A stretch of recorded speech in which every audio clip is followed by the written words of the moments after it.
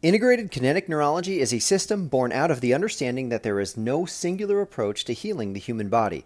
They believe by combining the most cutting-edge techniques in the field of neuroscience and movement, there can be immediate and long-lasting effects such as decreased pain, improved performance, improved function, and quality of life. IKN co-founders Ryan Foley and Kyle Paxton are my guests today. What's up, everybody? My name is John Campione, and this is the Rock Tape Podcast.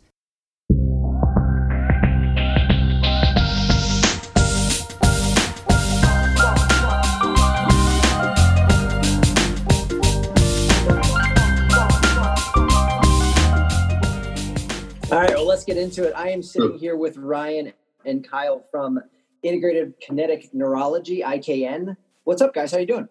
Hi, John. Good, yeah. Thanks for having us on. We appreciate it. I'm so happy to have you guys here because you have done something with your education models that I absolutely love. Anybody who listens to the podcast, follows me, knows I love practical neurology. I love the application of neurological techniques that really help someone live better and move better. So what we would love to know from both of you guys is really kind of where you came from as far as your healthcare careers, and then how we got into IKN. So Ryan, why don't we start with you? Tell us a little bit about your background and your training. Yeah, so me and Kyle actually met in a physical therapy school. And I think at that time, Kyle, you were doing some performance-based neurology stuff as well while we were in college. Yeah. And I was always really intrigued by that, but I was kind of sticking with what we were learning in school. I was just trying to get through school at that point. And it really wasn't until I moved into Manhattan after I graduated and I started working in an orthopedic clinic in there. And you really start to understand that what you learn in school, it doesn't really equip you with all the tools you need to be able to address pain-related conditions and performance-related conditions. And it really wasn't until I met one client who really wasn't responding to any of the stuff I learned in school. I was doing core stability work, I was doing stretching, manual release, the whole lot. We really didn't even need it. And he went to it was a physio who also did some functional neurology, and he just paired a Pallof press with a convergence drill, a visual drill. And that was the thing that just added that extra layer to helping him overcome that back pain he had. So I had to jump down that rabbit hole much, much deeper. So I shadowed him for a while and I just learned about integrating more than just the proprioceptive layer within treatment. And then at that point, I moved home. I opened up my own cash-based clinic, and my neurology background is in a therapy approach called proprioceptive deep tendon reflex, PDR for short, which was developed by an orthopedic surgeon from Mexico called Jose Palomar. He was a really fantastic person. And I brought that into my clinic and started getting really great success. But at the same time, I think it's tough when you're, like I'm sure you know as well, and Kyle will attest to this as well, whenever you try to apply neurology with orthopedics or any kind of physiotherapy, it's sort of tough to meet the client where they are. Like, how do you explain to the client that they need to do visual drills or vestibular-based drills with their proprioceptive-based drills or with manual therapy and so on? So I think a lot of neurology-based techniques or principles out there, or systems out there, I should say, you can go very, very deep, but again, you have to understand that, again, you're treating a client that has no idea as to why they might need to delve into these layers. So that's why IKN came about. Is me and Kyle kind of reached out to each other, and we kind of looked back and said, right, imagine what physical therapists have gone through the system that we've gone through. Imagine what they could do if they just implemented simple applied neurological techniques or principles into their practice. They could get so much change with their clients, but we wanted to make it simple and accessible for clients. We wanted to take all that neurological education that we've done and just make it accessible and simple for physical therapists initially to apply. But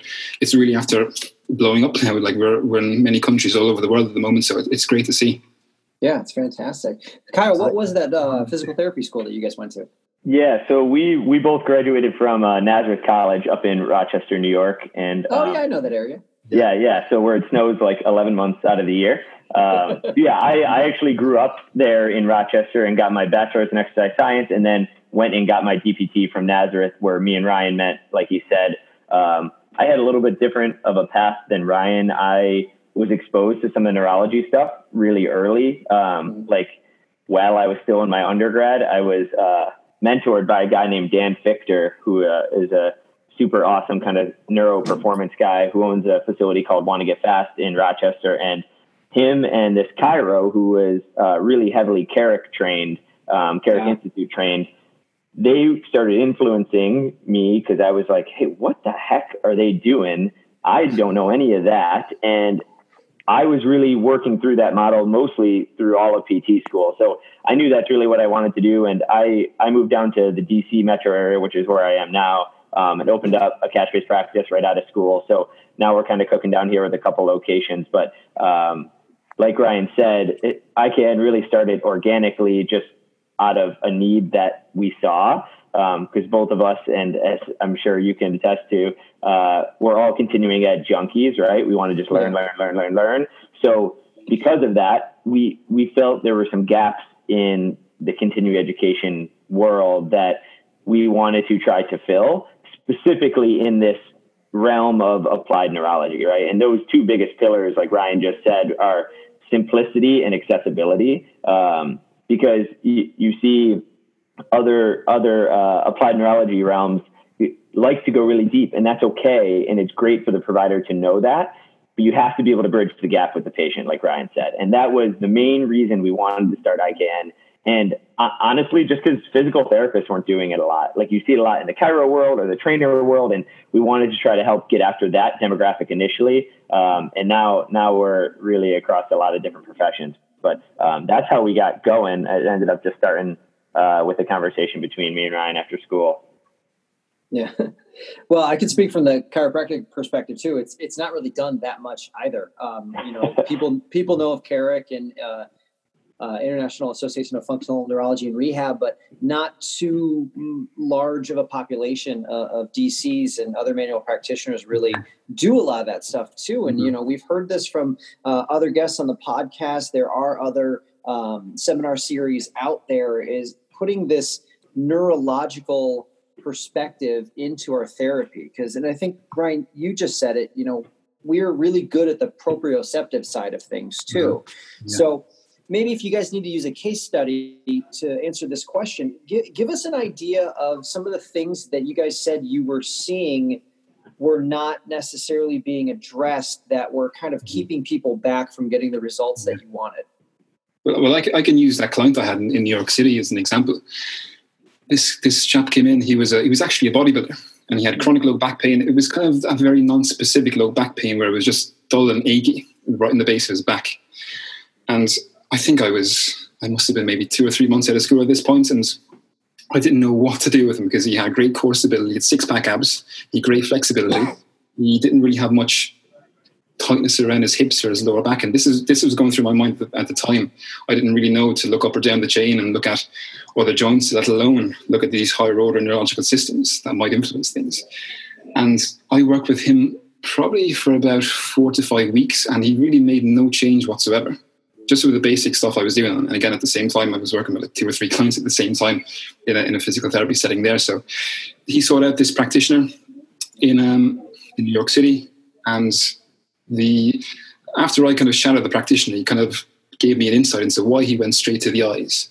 And it's really because a lot of the musculature around our spine is reflexive in nature. It's controlled reflexively. I mean, if you can't consciously rotate C1 on C2 in your neck, right? A lot of that tone held in those muscles along the spine is dictated by the integration of these higher order systems. Mm-hmm. Okay, so really what we're trying to do with rehabs, we're trying to make those systems function more effectively. Because I think a hallmark sign for a nice, strong, resilient spine is relaxation, not necessarily tension. And so as a physical therapist, I was teaching people how to brace their core. I was teaching a bodybuilder how to brace his core, like when he was doing something. And I knew in the back of my head, like, what in the name of God am I doing? There has to be something that's going on here. And so he went to see this physio. We did some neuro stuff. And all the physiotherapist did was challenge these neurological systems, was try to load the visual system, specific movement systems of the eyes, specific reflexes in the inner ear. Because we as physios, we know that we need to challenge the load of the proprioceptive system, right? The proprioceptive system needs to accept load, but the visual system needs to accept load as well. The vestibular system needs to accept load. And when these all can communicate well together, then movement becomes more efficient. You shouldn't have to consciously brace your core to be able to move well. And so it wasn't the case where it was kind of wildly out of the box, but he just found that, again, the convergence, the ability of the eyes to move close together and follow a moving target towards the nose, just wasn't loading well. And so all he did was pair a Pallof press or an anti-rotation drill with a resistance band with a convergence drill. And that was just another layer to give his brain the information it needed to know where the spine was in space, let's say, or to give it enough resources to be able to control the spine on a reflexive level. That's how I sort of think of things. I'm just thinking, how can I give the nervous system everything it needs to allow the body to be controlled effectively and efficiently on a reflexive level without having to consciously think of it.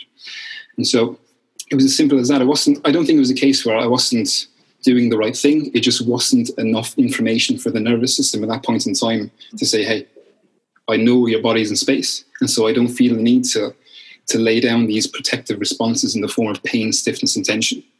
Right. So I think it's just about adding more layers to your approach, and not thinking that what you're doing is not right, it's not wrong. It's just maybe we need to give the nervous system more information to make better decisions.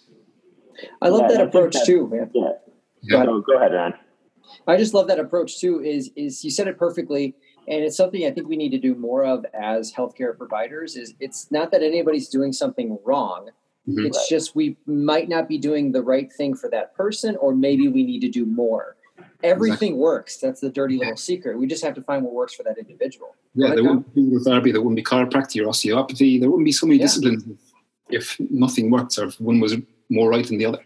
Sorry, go ahead. Yeah, absolutely. That's exactly what I was about to emphasize. As therapists and rehab professionals, we tend to be really good at working through the proprioceptive system. Obviously, that does work, right? Because people get better. But if you really understand how movement happens, you understand that we are multisensory creatures. So it's almost ignorant to only work through that one system, right? So if we want to try to be as efficient as possible and give information to our body in the way that it truly likes to receive information and move through the world, then it's simple stuff that you can do. It doesn't need to add any extra time necessarily. It just needs to be layered on top. And I think that's the thing that we want to try to preach as much as possible, is the simplicity of it, and layer it with your movement, right? Don't change what you're already doing. Just understand that other systems are involved and bring those into the same picture. That's a really good point too. And I think that really helps you get your patients kind of on board with it. Is we're just adding one little extra thing to it. It's not necessarily taking away from something. It's not necessarily giving you 5 extra different exercises or anything like that, but it's so powerful. What were some of the struggles that you guys had when you started to implement this into your own practice? Because you had mentioned before that, with systems like this, with higher level systems, and partly because I think the conditioning of the average patient, they expect certain things. How do you explain to someone, this is what I want to do, and this is why I want to do it? Yeah, I think for me, it was almost about not trying to tell the client exactly what they needed. I wanted the client to come to their own conclusion, to say, hey, maybe this is something that I might need to address, and just plant the seeds initially. So when a client comes into my office, I always try and do some kind of reflexive test, and balance is the best it's the best way to kind of show the client how you're more than just muscles. There are other systems higher up the chain that influence the muscles. Like if someone has ever had vertigo, how well does your body move with vertigo? So you see how the proprioceptive system is influenced with vestibular issues. So I do a test to see how well can this individual absorb load. So you can manipulate the senses, you can manipulate the eyes, see how that changes the body, see how well their balance does with the eyes. So they say, hey, my eyes are a crucial component to being able to coordinate my movement. And so I just leave it there with them. I say, hey, do you see how when we changed your eye position, or when we changed the information going through the eyes, do you see how your body changed? You see your body had a bit of extra instability there. So it's not a case where your eyes are the cause for your back pain, but hey, they might be a component of the overall equation to kind of restoring optimal function or full function within your body. And so I really always try and understand that, again, the client's expectations for what their recovery should look like is the most important component of any therapeutic process. So I don't want to dive too deep, because if I go straight to their eyes, let's say, for example, or their cerebellum or their vestibular system, if that doesn't meet their expectations, that's a threat right there in itself. So they're already in more hyper alert mode as to what's going on. So I just want to try and create that connection with the clients, allow them to come to their own conclusions by doing a few tests before just focusing on the painful body part, let's say, just to plant seeds as to how influential these systems are, and then work slowly. It doesn't have to be a very quick process. I think we sometimes we try and fix the clients, and I'm using air quotations there as well. We try and fix the clients too quickly, but clients adapt to change. So sometimes it takes time for the clients to really build resilience and build long-term change. Yeah. Okay.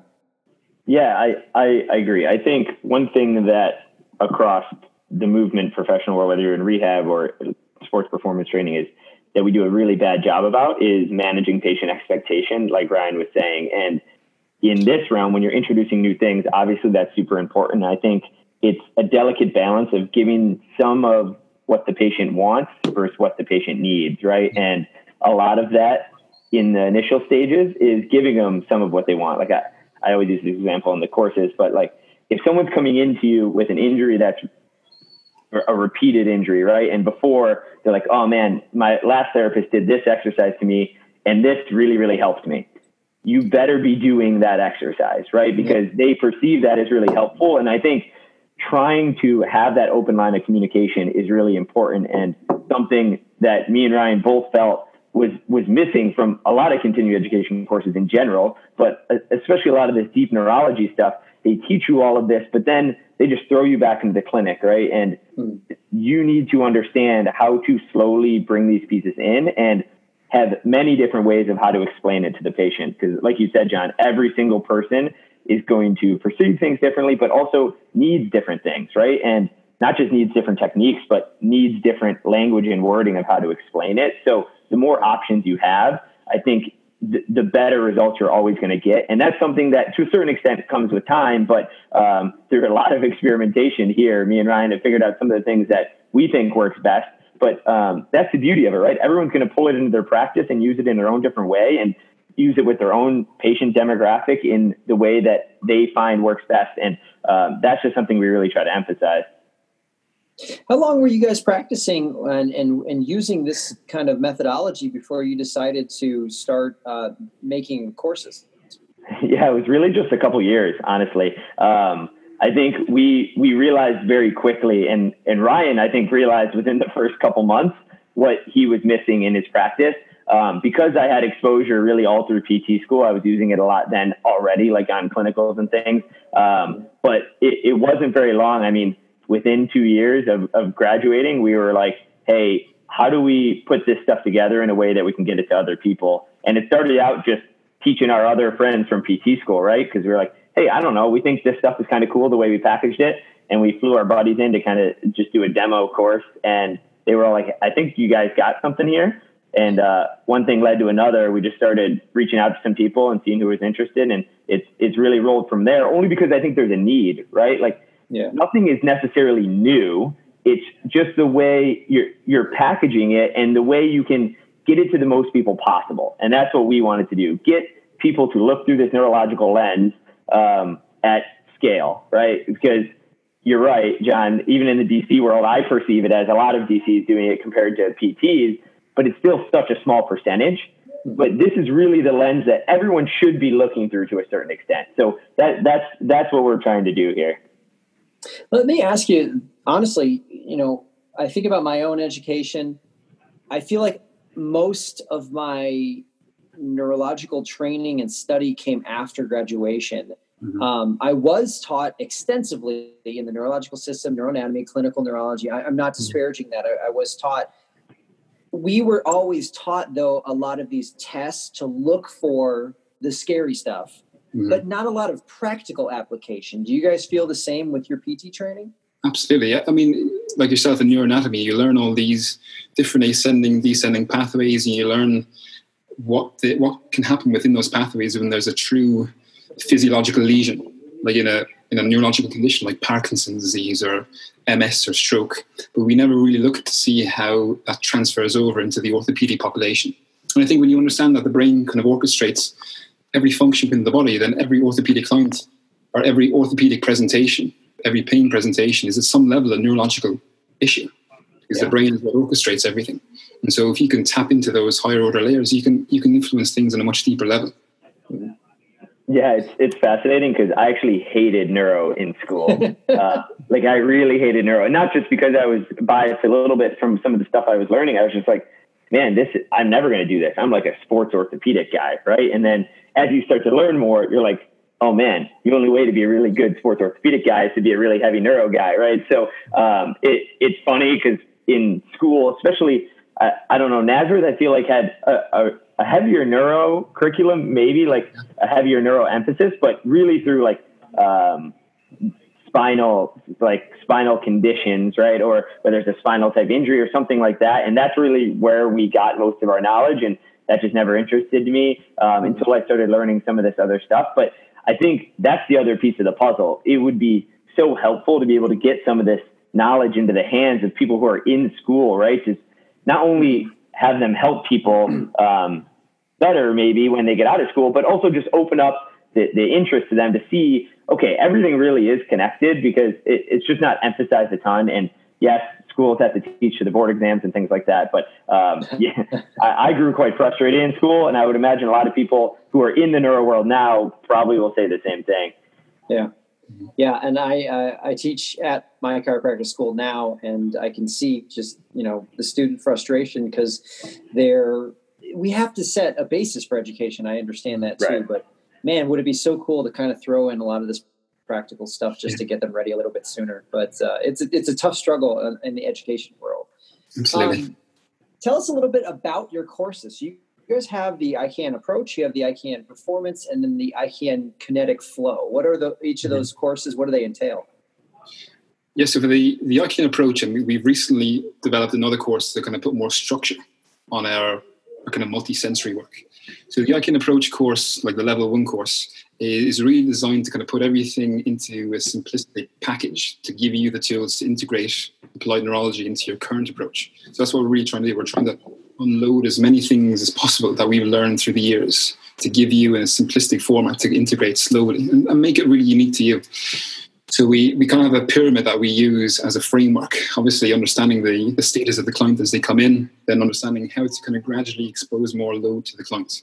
Obviously, you're going to go through the proprioceptive system first. So we do a lot of proprioceptive-based drills, but through a neurological lens on day 1. And then day 2 is looking at the sensory systems and understanding how to understand whether there's changes in those sensory systems' ability to absorb load. So we do a lot of the same neurological tests that you might have learned in school, but we're looking at it from a standpoint of if there's a change or an asymmetry in output when we test these systems, then it reflects a change in the input. So how do we modify our treatment interventions to try and give more load to the side that's not accepting load well, just in the same way we do it through the proprioceptive system. And people have been getting great success using that, just layering simple neurological drills with what they're currently doing.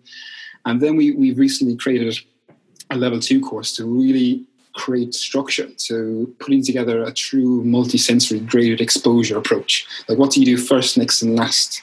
How do you add more load to these systems and create the ability of the brain to coordinate movement in the real world? Because the real world is full of chaos. The real world is uncertain. So conscious movement in the clinic doesn't always transfer into the real world.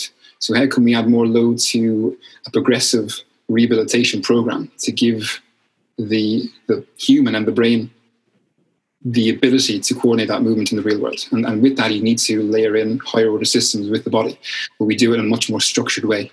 And we show you how we do it in our clinic. And we really hope that people find that very successful as well. But I'll leave Kyle to talk about the performance course as well, because that's something that I really think will benefit an awful lot of performance coaches out there as well. Mm-hmm. Yeah. So like Ryan said, spoiler alert, we're about to drop our level 2 course shortly here. So that'll be on the website with some new dates coming out here at the end of the month. But for the ICANN performance course, this is a 1-day course and really standalone course. So no need to take the approach courses first or anything like that. But we don't talk about pain at all in this course, right? It's about how to harness neurology to improve speed, power, strength, things like that. And it's 8 hours and it's heavily movement based. Like, it's really working out the entire time, right? Everyone's going to be deadlifting, everyone's going to be squatting and things like that. And some of the things we talk about are just how to manipulate movement to make it more stimulatory to the nervous system. And some of that can just be really watered down to just make it as novel as possible, right? We do start to introduce how you want to influence some of the visual systems, specifically through gait stability, mostly in our athletes. Then we talk a lot about stiffness and force absorption and force production and how to look at that stuff through the neural lens, and really how to modify any exercise you're doing to make it more stimulatory to the nervous system. That's the main takeaway from that course. It's really, really fun because we are moving the whole time. Really minimal didactic portions. The PowerPoint's going, but we're testing and moving and things like that. So that's our one-day ICANN performance course. And then we do have our kinetic flow course, which is a one-day course that we're trying to push towards the group exercise where, like Pilates instructors, yoga instructors, and how to incorporate a neurological approach into those class-based sessions, right? So that's something that we haven't rolled out a ton of dates yet, but we think there's a huge market there. So that's another course that we offer. Certainly our ICANN approach course, which will now be our ICANN approach level 1, is kind of our hallmark intro course that most people are interested in, and that gives you the most information right off the bat. But certainly if you work with the athletic population, the ICANN performance course is a really good fit. That's interesting. I don't know of any other course that really kind of gets you lifting, adding load like deadlifting and squatting and stuff like that. That's pretty unique perspective there. So give us a little sizzle, what sort of, thing could you possibly do in these courses? What's one tiny little thing without giving too much away that you could learn to maybe spark some interest? Yes. So for me, it's all about, like, when you get a client for the first time, you want to understand what part of their body is their brain not comfortable accepting load through. And so we always kind of look at things, or let's desensitize the areas of pain.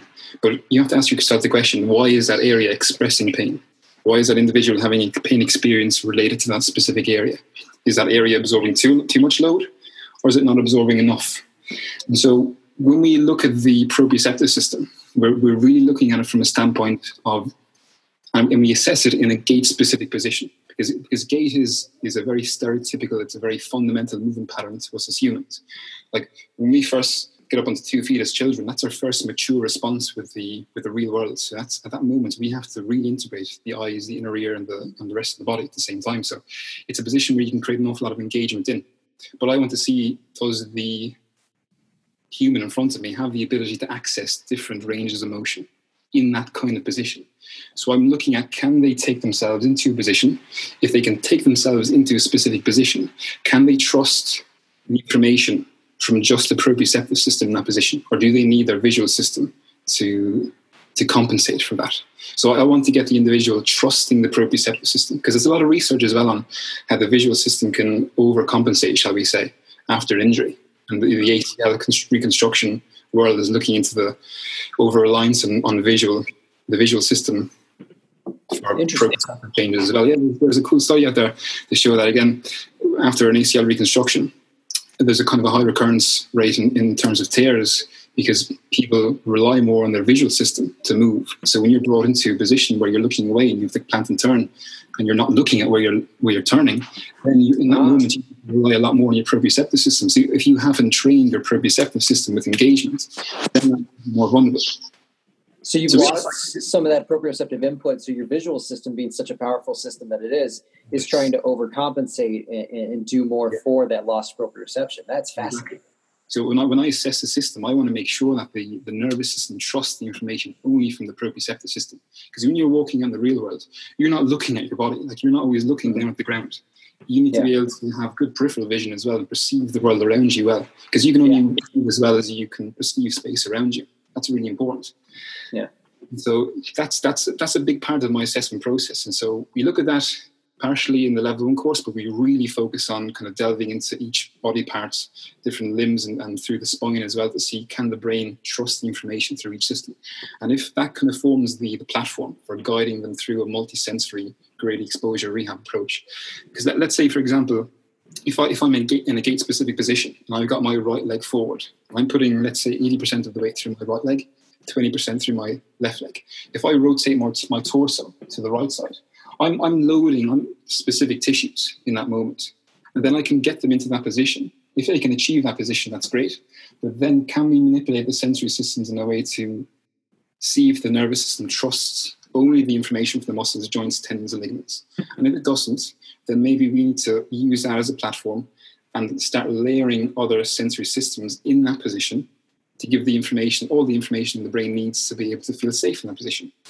And that you can do that for the lower limb, you can do that for the spine, you can do that for the upper limb, and so on and so forth. So in addition to that, then this is one thing as well that I think really separates us from lots of other applied neurology courses. We don't try and localize issues in different parts of the brain. So let's say, for example, like if someone has like a shoulder, let's say the right shoulder is dropped forward and in, you might say, okay, that's definitely a difference between the flexor and extensor tone there. And so what system in the brain or what part of the brain controls that flexor and extensor synergy? Let's say it's the brainstem or the PMRF, the pons medullary reticular formation, let's say. Mm-hmm. And you might say, if you're looking at it from a very advanced standpoint, what kinds of things can I do to drive plasticity into that part of the brain? I can do movements with the eyes in a particular direction. I can move the head in a particular direction to drive plasticity into that system. But you can imagine that's very difficult for, let's say, a physical therapist to assess in a clinical setting. So we just want to teach people how to test the proprioceptive system's ability to accept load and to load the visual system in different ways as well. So the visual system has many different ways it functions. So you've got eye movement systems, you've got peripheral vision, you've got visual acuity, you've got to have depth perception. So each one of these eye movement systems and other visual skills have to be able to absorb load well. And you can test those. And if you find a system, or perhaps reflexes in accepting load well, then just like we would through movement, we need to provide that system with a safe loading experience so that they can then transfer that into the real world. Same thing with the vestibular system. You can do a very generic screen of the vestibular system and its ability to produce output, or you can then look at the individual reflexes and see which reflex is loading well. So it's very simple to do that. It takes seconds to do. Instead of looking at what part of the brain needs more load, let's find out, instead of looking at what localized region of the brain needs more load, and then let's use lots of things to try and drive that. I'm looking at, what system can absorb load well? What system can absorb load well? Is there a particular part of that system that can absorb load well? And then just integrate that into movement. And it becomes a unique and personalized approach for the clients. And then you go through this through a series of sessions. You start load, and then you gradually build, but you're making sure that load is specific to the client's presentation. And so, sorry, go ahead. No, go ahead. I was just going to say, very cool listening to that. You know, another really good point that you made too is for anybody who's kind of thinking about this is on the fence, it is a fairly quick evaluation process. Mm-hmm. It tells you a lot very quickly, and then you can throw it in there. And this isn't the best way to describe it, but it's kind of like a magic trick to your patients. They love this kind of stuff. Yeah. I think a lot of like neurology courses have the perception of being like full of party tricks. You know, there's lots of party tricks with the nervous system. There's a lot of cool things you can do, but where does that fit into a rehab program? You know, make any kind of input to the nervous system is going to have some kind of motor consequence. It can have a change in motor output. It can have a change in cognitive output. It can make you feel different in some way, shape, or form. But how do we add structure to that? And we do that by slowly working through these systems and meeting the client where they are, and not go too quick. We sequentially add load, because if we can improve someone's load tolerance, not just through their proprioceptive system, but through systems, then we can improve their load tolerance in the real world and really embrace the multisensory nature of their movement. Very cool stuff. So I want to get into some of the different tools that you guys like to use in some of your practice and also in your seminars, but let's do that by also talking about, you have started a relationship with Rocktape Canada specifically, and you're doing some co-education, I guess you could say it? Yeah. So it actually all started with, of course, the one and only the movement maestro. Shante tends to be the ultimate connector, and she came to our San Diego course, which is really one of our first courses. This was within 6 months of us starting, and she's really been big in our corner ever since, and has opened up a lot of relationships with other Rocktape instructors, and Joe Lavaca we've had a lot of interactions with and things like that. But that led us to Brad Norris up at Rocktape Canada, and he had an interesting idea of how the values and things that we're teaching of prioritizing the nervous system really runs right in line with what Rocktape does, right? So they go hand in hand really well. And when you can have someone who's taken rock tape courses and say, okay, yeah, I really understand this, how this proprioceptive piece is an influence in the nervous system, but I want to learn more. It's kind of a natural bridge. So yes, we did a course up in Toronto not too long ago, just a couple of months back, that was officially co-branded Rock Tape IKN. And we went through our IKN approach course as we normally would, but at each pillar, we really talked about how we would incorporate rock tape, rock pods, those types of things into our approach and the things that we're teaching. So we're going to be rolling out a couple more of those for 2020 here. But I think it's a really cool thing when you can see education companies collaborating, right? Because that's how providers are actually going to use it in their practice, right? Mm-hmm. They're not going to just say, oh, I'm going to take this one thing and that's all I'm going to do. So if we can actually start teaching it that way, the results are always going to be better. So that's something we've been doing up there. So we'll have a couple of candidate courses rolling out. And certainly we always love our relationship with all the U.S. rock tape instructors as well. But we're officially doing some stuff up there. It's been fun. Yeah. Yeah. You know what? Every course I teach, I start by telling people, I am not teaching you anything to change the way you practice, meaning for you to eliminate anything you're already doing. I'm teaching you stuff to change the way you practice by adding to it. And I think people really got to understand that is there should be more collaboration.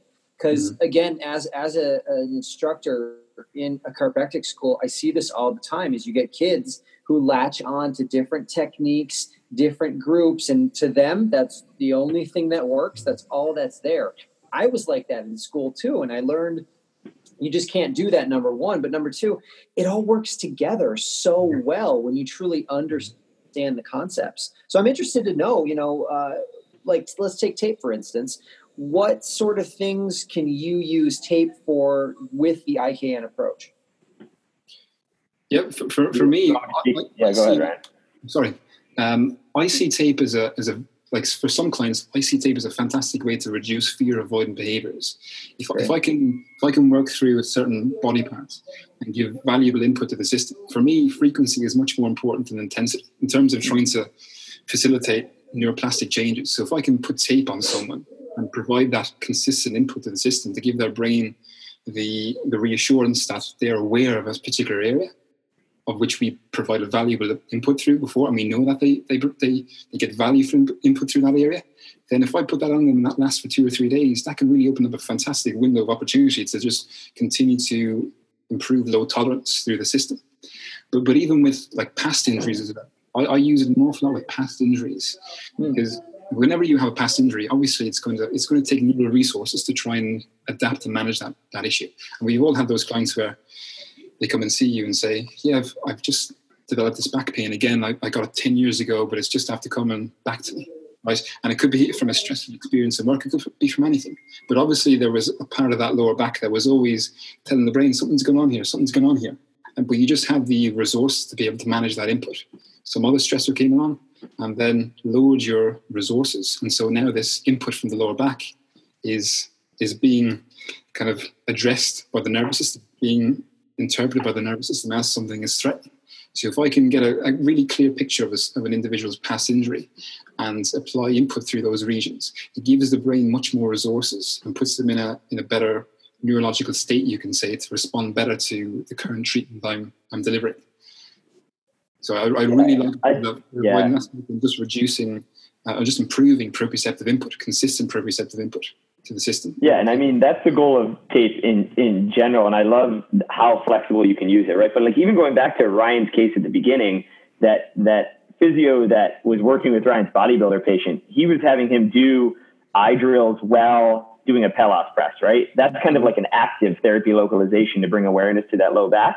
That's exactly what I do with tape too, right? So I put tape on the area where they have some discomfort to bring some therapy localization or some awareness to that area while I do my sensory drills, right? So now we're layering the systems in together, bringing some awareness and some local connection to where their pain is. So it starts to bridge that expectation gap too. But it can be really powerful. If you do sensory drills on its own, compared to when you do sensory drills with some local localization around where they have pain, it can be dynamically different results, right? So I use tape and pods in that way many, many times. And many times it's a past injury, like Ryan said, a local area of an injury that they don't even necessarily have pain with, but we're trying to give resources back so your body can manage that area better. it makes it fun. Like, it makes therapy fun when you can start to use all this stuff.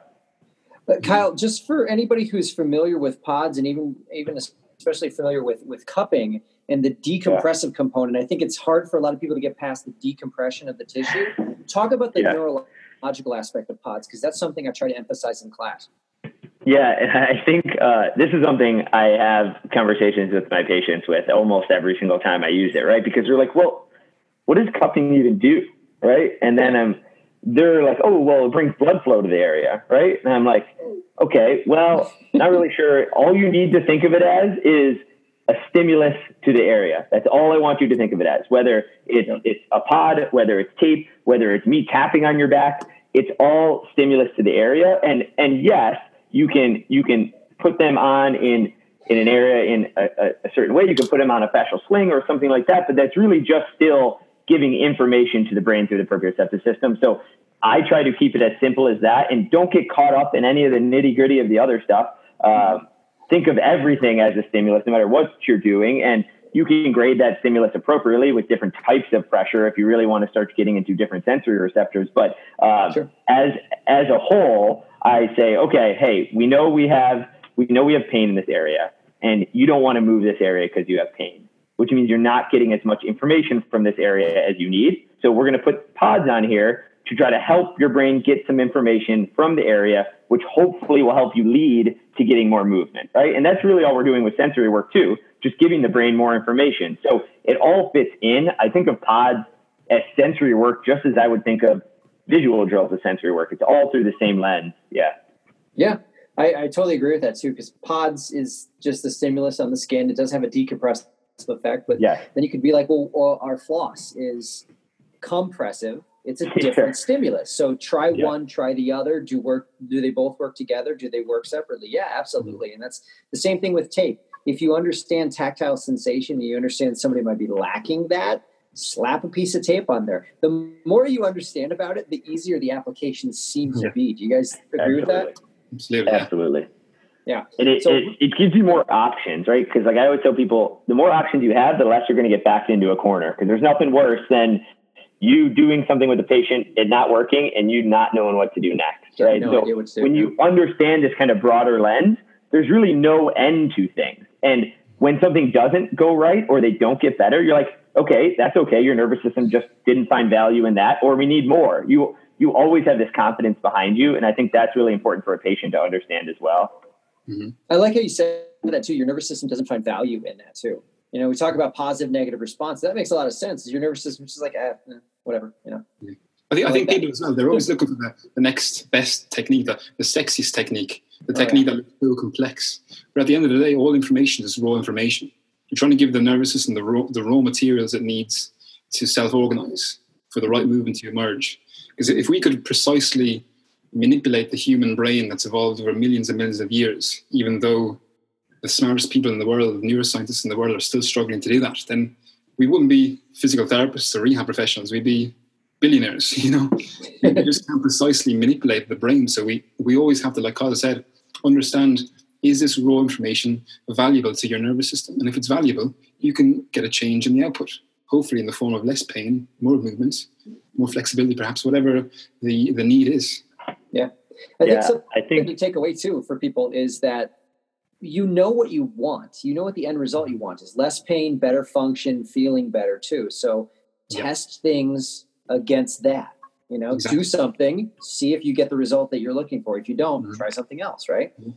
Yeah, and that's as simple as it needs to be, right? Do something, give a stimulus, see what happens afterwards. It doesn't have to be more complex, and that's inherently what people do already. They just don't think of it through the neurological lens. But I think this approach really starts to have you appreciate the uniqueness of each client in front of you. And when you can give treatment in this way, you're really giving treatment that is exactly specific to them, their nervous system, and their presentation, right? So when you can really start to harness that pre-post test, and really that's all it is, you know that you're doing the stuff that is going to help them. And I think our ability to be as specific to the client sitting in front of us is something we're really lacking in the rehab profession, and certainly at scale in PT, right? Everyone gets a TheraBand and does clamshells, and that's not necessarily unique unique to that person sitting in front of you. And that's fine if you want to stimulate that tissue, but add more things with it. So, I think it really does just expand the possibilities. Yeah. Very cool stuff. So let's tell everybody where you guys are. Well, let's start with, how people can get a hold of you, where they can find you online, where they can find you on social media. Yeah, so I think as far as social media goes, Instagram is our biggest resource, and that's been a really awesome connector for it. So we're at Integrated Kinetic Neurology on Instagram, and we're trying to constantly post stuff up there. And if you want to stay in touch with new courses and things like that coming out, that's a really good place to see it. And then our website is www.ikneurology.com. And you can subscribe to our newsletter there if that's a better way for you to stay in touch with us. That has all our courses listed, all our city dates. It does have some kind of intro videos about what to expect at the courses and things like that. So if you want to know more, those are probably the two best resources for us. And you can also drop a line in the contact us page there. Those go directly to me and Ryan, and we'll get back to you if you have specific questions about things. And where are you guys going to be next? That's a good question. So I will be in Charlotte, North Carolina in 2 weeks. And then Ryan's going to Mumbai and Pune, India. I see that. Wow. Over 2 weeks here. And then after that, we have an ICANN performance course coming up in DC in August. That's our only East Coast performance course left of the year. And then we have, what do we got? New York City coming up. I'm trying to think of US courses. New York City. I got it right here if you want me to. I got it right here. So New York City. Okay, yeah, go ahead. October 26, 27. Don't expect them to memorize their schedule. Yeah. Okay. Yeah. New York City, Prague, Czech San Republic, Diego. October 12th and 13th. I married a Czech woman. Maybe I can trick her into going to Prague. Oh, wow. There you go. New York, 26th, 27th of October. Warsaw, 26th, 27th. Bucharest, Romania, November 16th, 17th. Singapore, November 28th, 29th. Singapore, 30th. November 30th and December 1st. Is that like a level 1 and 2, or is that just? No, we've got back-to-back courses there, both level 1 courses. Yeah. Oh, yeah, okay. there's a lot of demand from Singapore currently, and a lot of the rest of this year is a lot of international courses. I mean, we've done courses in 18 countries at this point, so we have a couple U.S. courses. Yeah. So we have a couple U.S. courses left, but in 2020 we're gonna try to cap those at a certain amount. So I would say try to get to what you can get to. We will be launching our 2020 initial batch of courses here coming up this month in August. So if none of those dates work for you, we'll probably have a couple more coming out in 2020. But coming up, Ryan's getting sent to India here very shortly. I'm prepared. Well, for anybody listening, Ryan is in Ireland right now. So he is taking time out of his evening to spend time with us and chat about our fun, nerdy obsessions. No, it's an absolute pleasure. I always like chat to the Americans. I lived there for 7.5 years, 8 years. So yeah, I miss it there, and I miss talking to Americans over there too, because it's tough being on your own over here. I grew up. I don't know if I've heard that much. Really? Especially now. It's that novelty, you love the novelty. Yeah. Well, one thing you don't know is Ryan lives in a small town, mostly farmers, right? Yeah. So I definitely had a challenging time trying to meet expectations. When people are coming in looking for the elbow drop in the back. That's what I really had to work nice and slowly, and I got a good experience as to how you can really explain this to your client. Yeah, so it's a tough one over there, but he comes back over here frequently. He'll be teaching the Tampa course when's that? I think that's September. September, yeah. He'll be teaching in September. So if you want to hear his beautiful Irish accent, that's probably the best way to do it. Or on our online courses, he's mostly talking in those, so you can listen to his voice there. Yeah, if I could pitch the online courses myself, the cerebellum and vestibular courses. These are all essentially webinars with Ryan voicing over PowerPoint. Yes. Great information, great introductory information into both of those systems. Those are two of my favorite systems, and you actually have visual system, proprioceptive system, and I'm interested in the jaw when it comes out. So coming soon, it'll be up there. Reasonably priced stuff too, and it goes to the Teachable app is what you guys use. I actually have used that for other things. That's a great app actually, because you can load it up, download it to your device. You don't even need the internet connection once you've downloaded it. So it's a really, really cool platform, and these guys have some great information out there. So definitely check them out. Go to their seminars page on ikneurology.com and catch them before the end of the year, and then just hang on for those 2020 dates. Guys, thank you so much for spending the time with me. I really enjoyed it. Thank you. It's a pleasure. Absolutely, John. Thank you.